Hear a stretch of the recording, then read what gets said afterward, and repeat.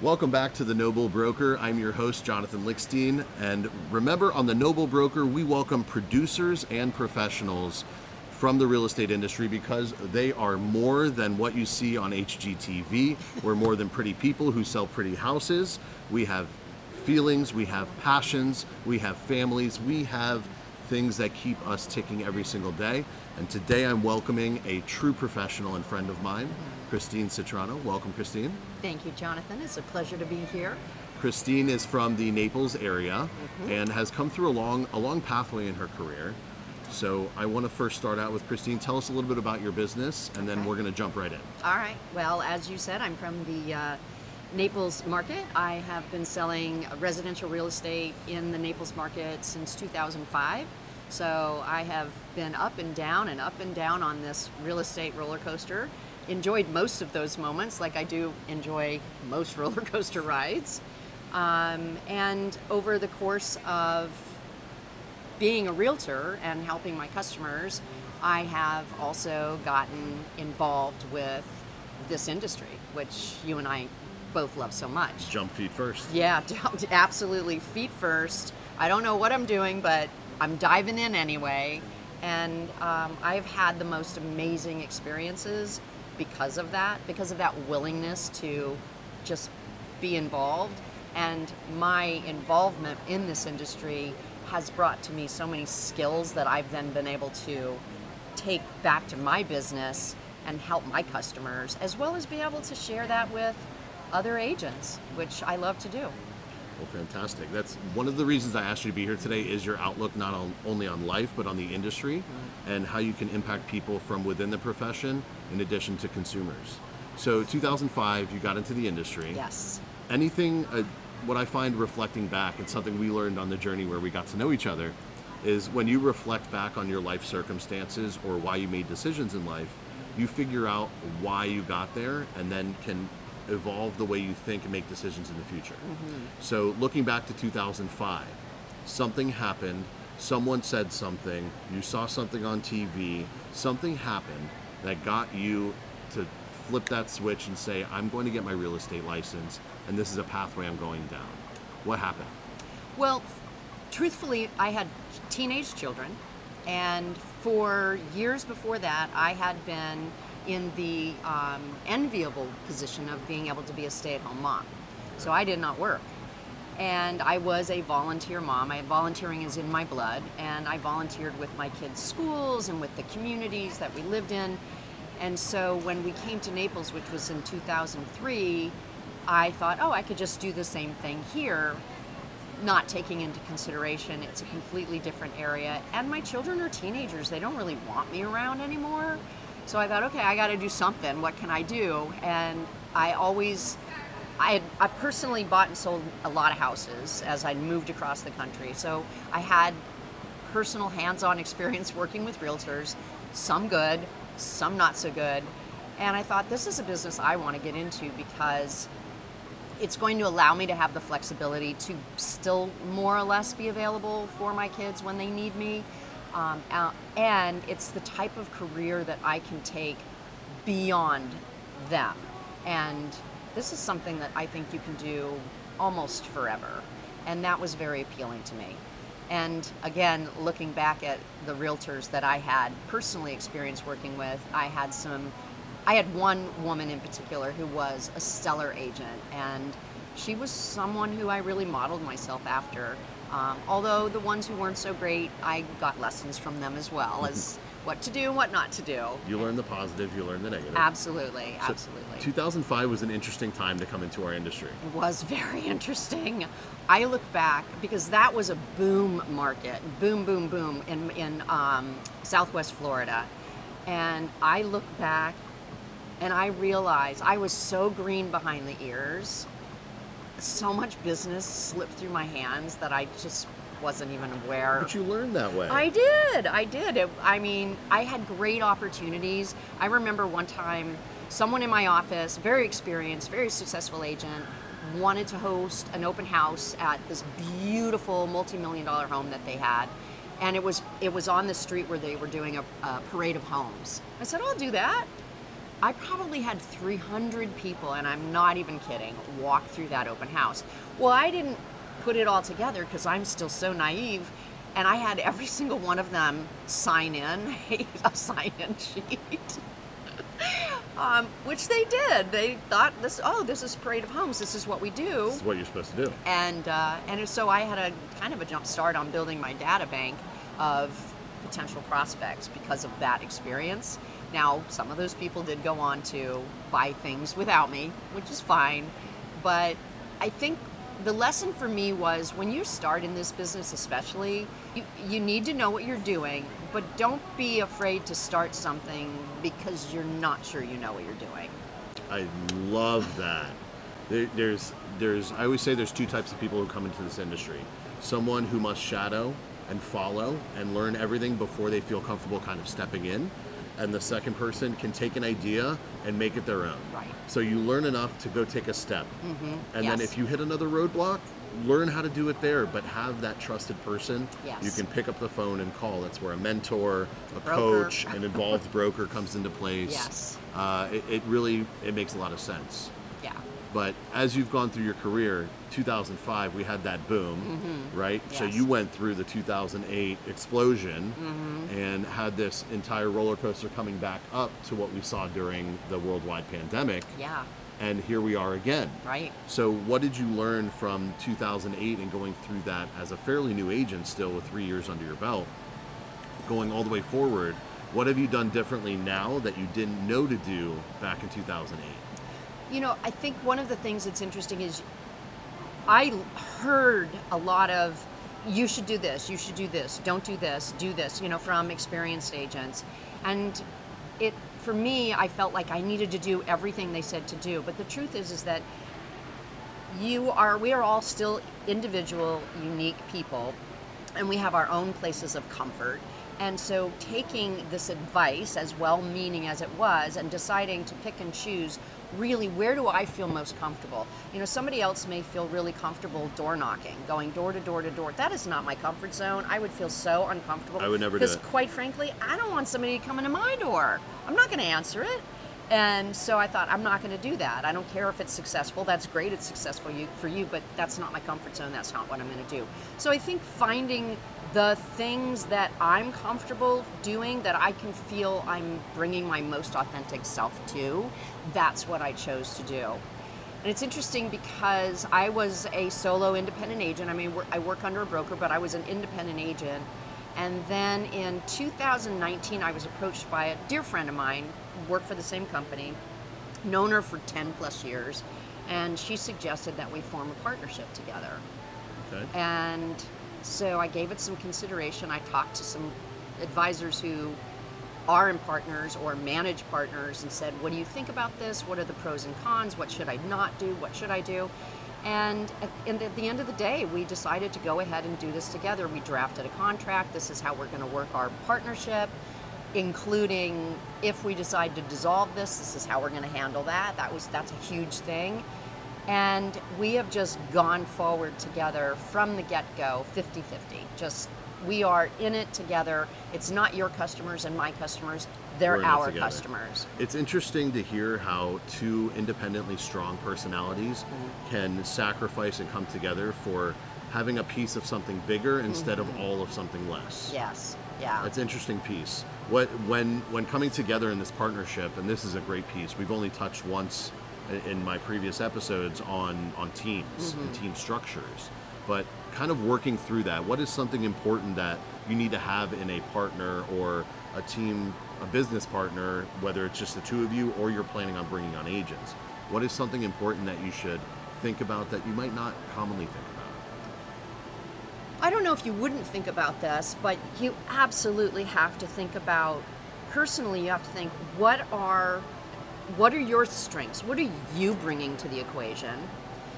What are your weaknesses? And hopefully what you find, if it's, in my situation, a one-on-one, what you find is that, and this is true, what I'm strong in, my partner isn't necessarily as strong in, and what she's strong in, I'm not necessarily as strong in. And so together, we strike a really good balance. There are certain things that she is responsible for, and there are certain things that I am responsible for, playing to our strengths. At the same time, you've got to trust that person. And that was absolutely key for me. When we got together as partners, I had already a couple of listings. They weren't pending or anything, but I already had a couple of listings.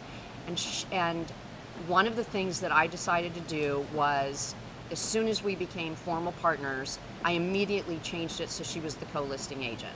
I just said, we are in this together starting from the beginning. This is what I'm bringing. Forget what I'm counting on before. No. I'm jumping in. We're doing this together. Here's my show of trust. Yes. Everything I already have on the books is now everything we have on the books. And that was important for me to express to her in that way. I trust you. I trust this partnership. Did you both bring similar pieces to the table, or was it more on one side or the other? At that time, she did not have any listings.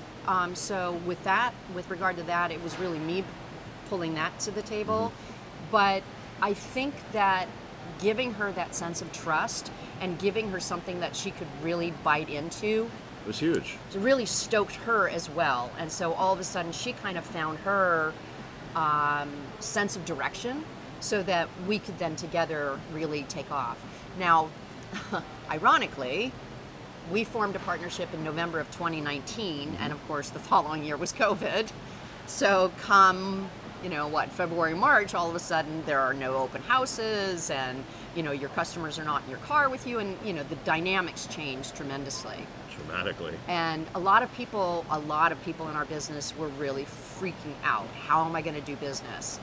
And I said to my partner, Jeanette, I said, you know what, this is what we're going to do. We're going to do virtual open houses. We're going to go on Facebook Live and just we're not inviting the public into this open house. We're going to them virtually.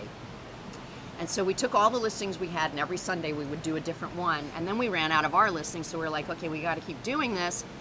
We reached out to our associates and we said, we're willing to do these virtual open houses for your listing. We had certain qualifications for what that property should look like. We would then preview the property in advance, and then we'd go in, and we were shooting 2 virtual houses every Sunday. We'd just do one, go in, film it, bam, move on to the next one. We did it on Facebook Live. We would post that they were coming, and it was a way for us to remain engaged in the business, in keeping busy and having that to do. And it was funny, several of our associates said, I understand you guys do virtual open houses, and I'd really like to hire you guys to do this. What do you charge?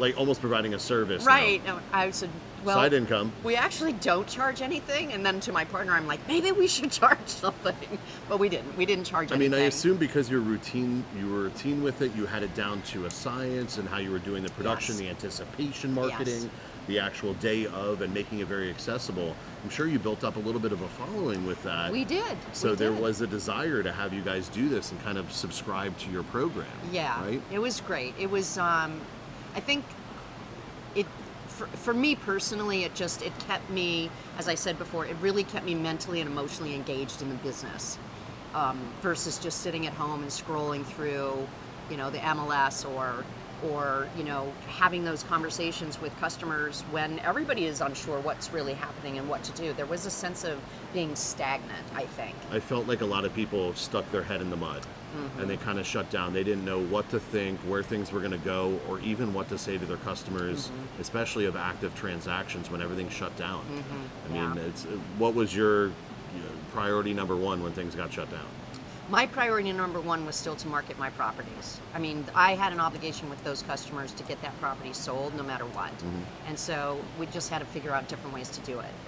We couldn't do the open houses, but that didn't prevent us from doing other forms of marketing as far as advertising and doing more mailings, which we don't generally do that much. We rely more on social media and email versus, Uncle Sam putting a stamp on it. But going back to that as a way to get in front of somebody's eyeballs. But to me, that was our number one priority, was getting those properties sold. I love how the skills that you learn and you come to refine as a realtor, as a producing realtor who interacts and manages relationships with your customers buying and selling homes. It's amazing how much that correlates to what you think is getting off the street and becoming a broker.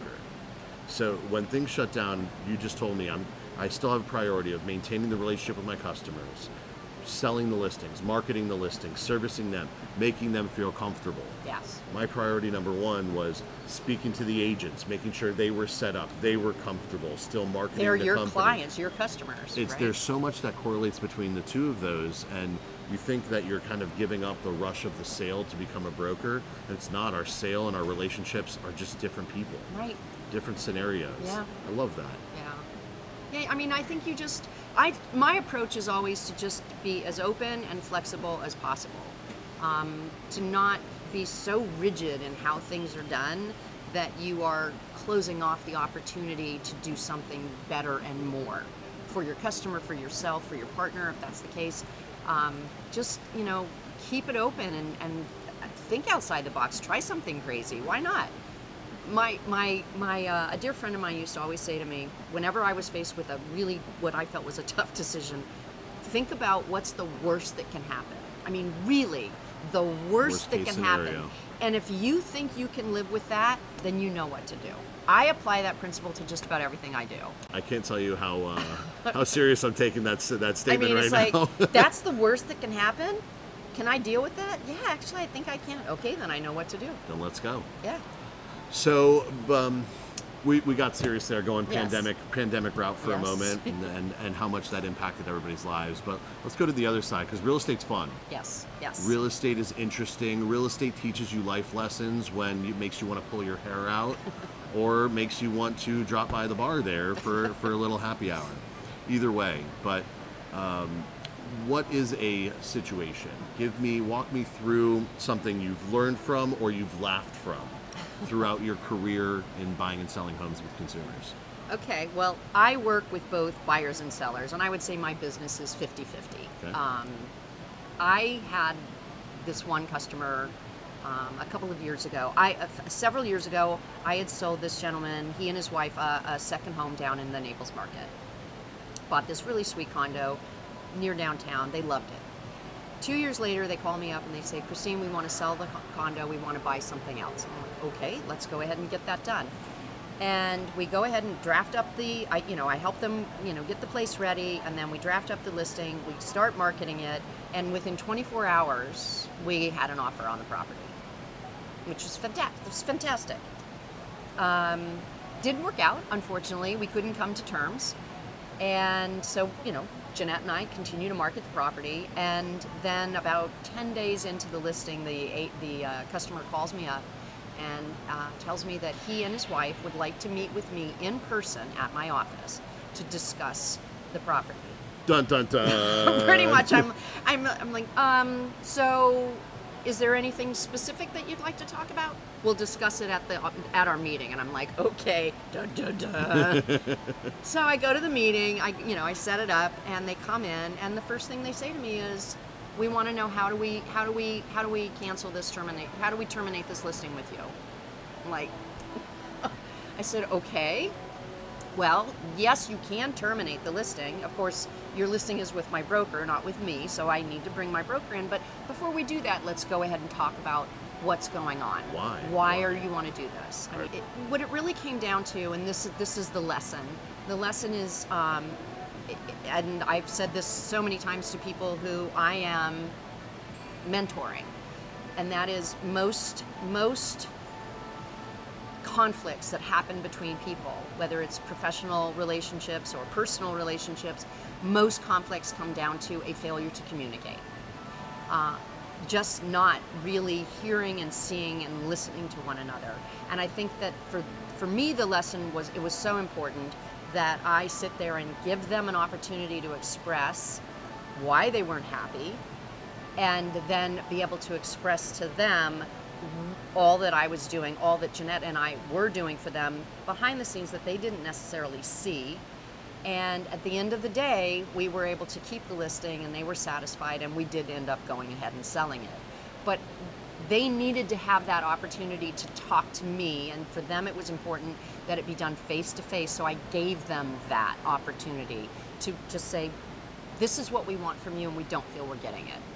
And for me then to be able to say, I hear you, I apologize, this is what I am doing, but going forward, I'll tweak it a little bit so it's more satisfying to you. So that you were able to convey and learn from that experience that I'm going to do X, Y, Z, but I need to make sure that I'm portraying that and telling them I'm doing X, Y, Z, Right. so I don't have to repeat this whole cycle again and make Yes. them have consumers that feel that I'm not properly representing their interest and reaching their ultimate goal of selling the home. Exactly, Which exactly. you ended up doing anyway. Yes, yes, yes. So, but it was a life lesson learned, right? Yes. Just business operations. Sometimes we get so busy and we forget about getting that little piece out, and that every single person, it's the first time they're doing it.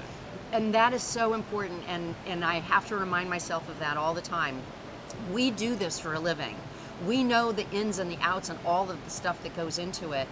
Our customers may not know all of that.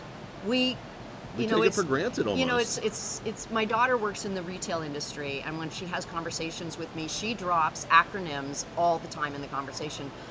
I have no idea what she's talking about, because that's her industry lingo and she's really familiar with it. And I think that similar thing can happen to us in the real estate business.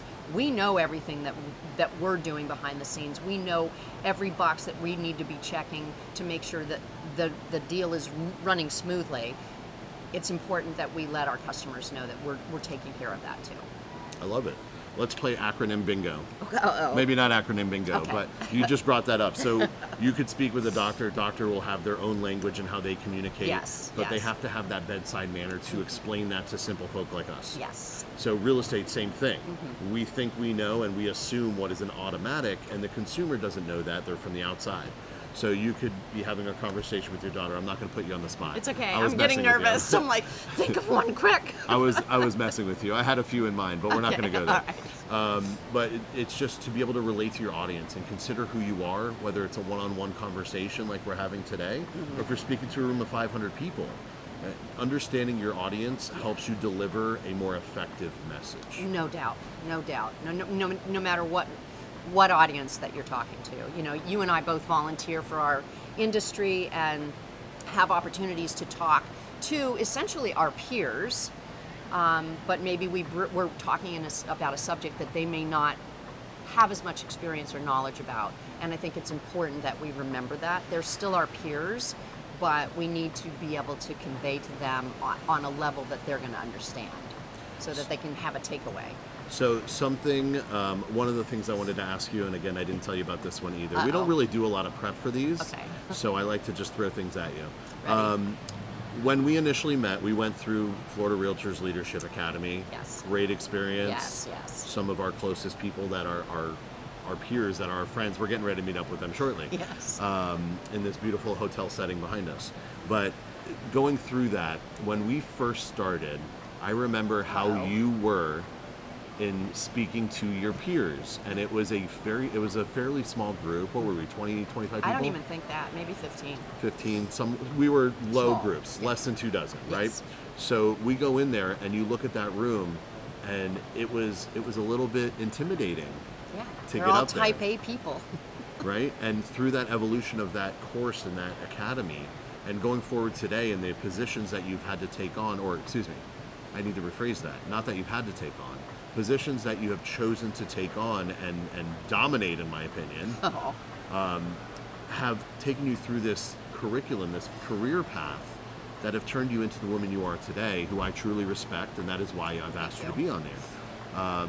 But what is something that you've learned along the way that someone who, in your position, has been a stay-at-home mom, wants to get back to work, wants to be confident and confident of their capabilities, what is something that you can tell them would be a great first step, or something you have to think about or make a conscious effort of to get through that gate?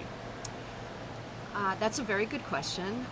It's a long question. It is a long question, and I may just answer part of that. But I think the important thing to realize is that if you're saying to yourself, I want to get more involved in whatever it is, and you sign up for something, and you go to an event or you go to a meeting, and you're new, and maybe you know one person, maybe you know no one.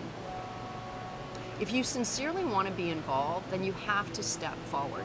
You cannot sit back and wait for somebody to see you and pull you in. You have to be a little bit more of an advocate for yourself. You have to be the one who says, I'm here, what can I do to help?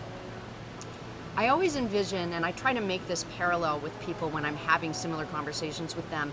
It's like when you're having a dinner party. Most people come into your house when you're having a dinner party. They find you usually in the kitchen, and they'll say, what can I do to help? It happens almost universally. And the reason why, I think, is because it gives people something to do, to break the ice of them first having walked into that room, that house for dinner or that meeting. They want to feel involved.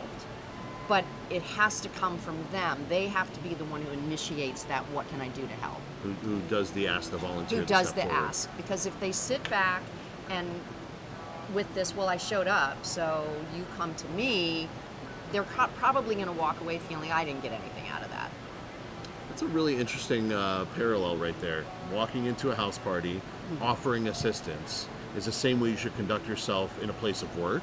Yes. In a business meeting, a conference, or just going to a networking event. Yes. And maybe it's not, how can I help? But it's, hi, I'm so-and-so. Be the initiator. The breaking of the ice. Yeah. And when you do that, make sure that you actually ask questions of people, because one of the best ways to make an impression on someone is to give them an opportunity to talk. People love to talk about themselves and what they're doing. Especially in this industry. But I think, you start off with introducing yourself and asking them a question, and then you just sit back and you let them talk. Just listen. And tell you, and you listen and you prompt, but you're really letting them show you, and they're going to walk away going, wow, that Jonathan, what a great guy. Even they may not know nothing about you. All they did was talk about themselves, but they love you. What's that saying? God gave you 2 ears and 1 mouth. Use them appropriately. And it's your mouth starts it off, but then let your ears do the work. Yeah. And absorb. Yes, And yeah. that gives you a feeling of who your audience is, an ability to connect. Coming up and starting in sales industries before real estate, I learned the 5 steps to a sale, and there's many different ways to spin that. Real estate coaches do it one way, product sales, e-commerce does it another way, right? And the first step, no matter what you're selling, has always been a meet and greet. And that's the similarity across all platforms I've ever seen. Yep. It's meet the person that you're going to work with and get to know them, build a rapport, find out what makes them tick, find the angle where you can then connect with them, either commiserate or champion whatever they are interested in or what appeals to them. When I used to go on listing appointments, I'd love to hear your strategy of when you walk into a listing appointment, how you handle this. I'm a little bit of an emotional manipulator when it came to listing appointments. Oh, I want to hear your strategy. So I'd walk in the front door. Before I walked in, I'd actually walk around the outside of the house, and I would hope that they would catch me. The hope was to start the conversation outside, where I'm not going to have somebody formally force me to sit down and go direct into a conversation, because I'm not ready. Yeah. I want to walk around the outside of the house. If they came out as planned, it would be, I'm sorry, can I help you? Yes, I'm Jonathan, we have an appointment. But I was doing my research and just taking a look of what I need to know about the outside of your home.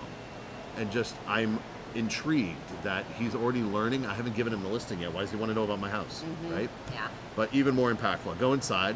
Before we sit down, take me through the home, explain, why did you buy this house? Right.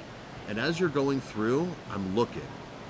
Pictures, trophies, books, anything you can see, what's my angle going to be to connect with this person? Yes. Right? But the most impactful thing I did, and this is a hint, I don't tell a lot of people outside of my little mentorship group, I would take showing instructions to the other homes on the market in the neighborhood. When the pricing question came up, I said, hold that thought. You have 15 minutes. Yes. Let's go see what your competition would be. Excellent. Compare your home to theirs and see where we need to be. Right. So you'll see what was sitting on the market, what the presentation is like of that home. If something just hit the market, what the presentation is of that home. And if you're lucky enough, maybe a pending listing to compare all three. And in the end, they felt like you were kind of on their side. Right. And you're in this together and almost compelled because somebody did something outside of what any other agent is going to go there and do. Mm-hmm. Sit down, I do this, I do that, I'm going to sell your home, you can get this, Well, and I think the one word in what you just said that is, it can be a deal killer, is I. I do this, I'm going to do this, I.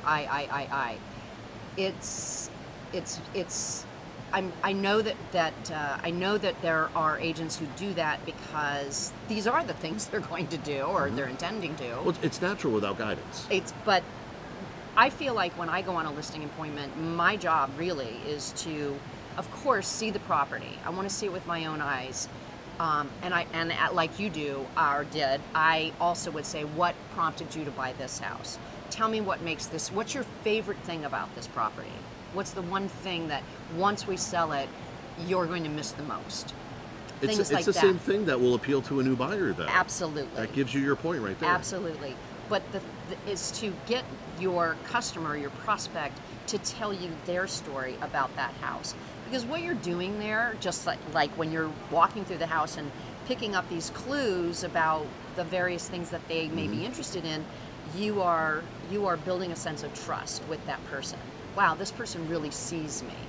They really understand what is driving me to sell this house, for example. And once you have that initial sense of trust, you can almost not fail. I mean, they want you to succeed. It becomes more of a partnership where you're in this together, your ultimate goal is aligned, and they feel that same way. Some agents do that by being direct. Some agents do that through just showing their production. Not necessarily the production, but the involvement that they've had in production and the network they've created within their community. Right. That's kind of where I was going with that. Yeah. But one way or another, you establish a level of trust, and then no matter when they sell that house or how, you're going to be doing it together. Right. And I actually do say to my customers, we're in this together. This is a partnership. We together are going to be selling this house. And I always make references, okay, what we're going to do is. So I want them to feel this sense of inclusion. They're not just pushing it onto me and then hoping that I'm doing my job, right? Or calling you into your office. Or calling me into my office and saying, I don't know what you're doing, so therefore I don't want you anymore. No, I mean, I want them to know and I want them to be engaged. I want them to feel as though because ultimately they are making the decisions. Right. And so I want them to feel like I'm empowering them with the information that I have to make those decisions that are best for them. All right, so we mentioned briefly about reflection. Yes. We're going to do a point of reflection right here. Okay. So if you, Christine Citrano, in 2023, could tell yourself one thing in 2005 when you got your real estate license, what would that be? What would that be? Other than buy property in 2008 right. when the prices went down. Yeah, right. You have nothing to fear. You have nothing to fear. You're gonna dominate. One way or the other, Yeah. you're gonna come through and you're gonna be successful, find your way. I think that is what I would tell myself. So no matter where you are when you make a decision, as long as you buy into it and you follow through, everything will work out and you're gonna be just fine. Yes. That's no bull. That's no bull. Thanks for coming, Christine. Oh, always a pleasure, my friend. Thank you.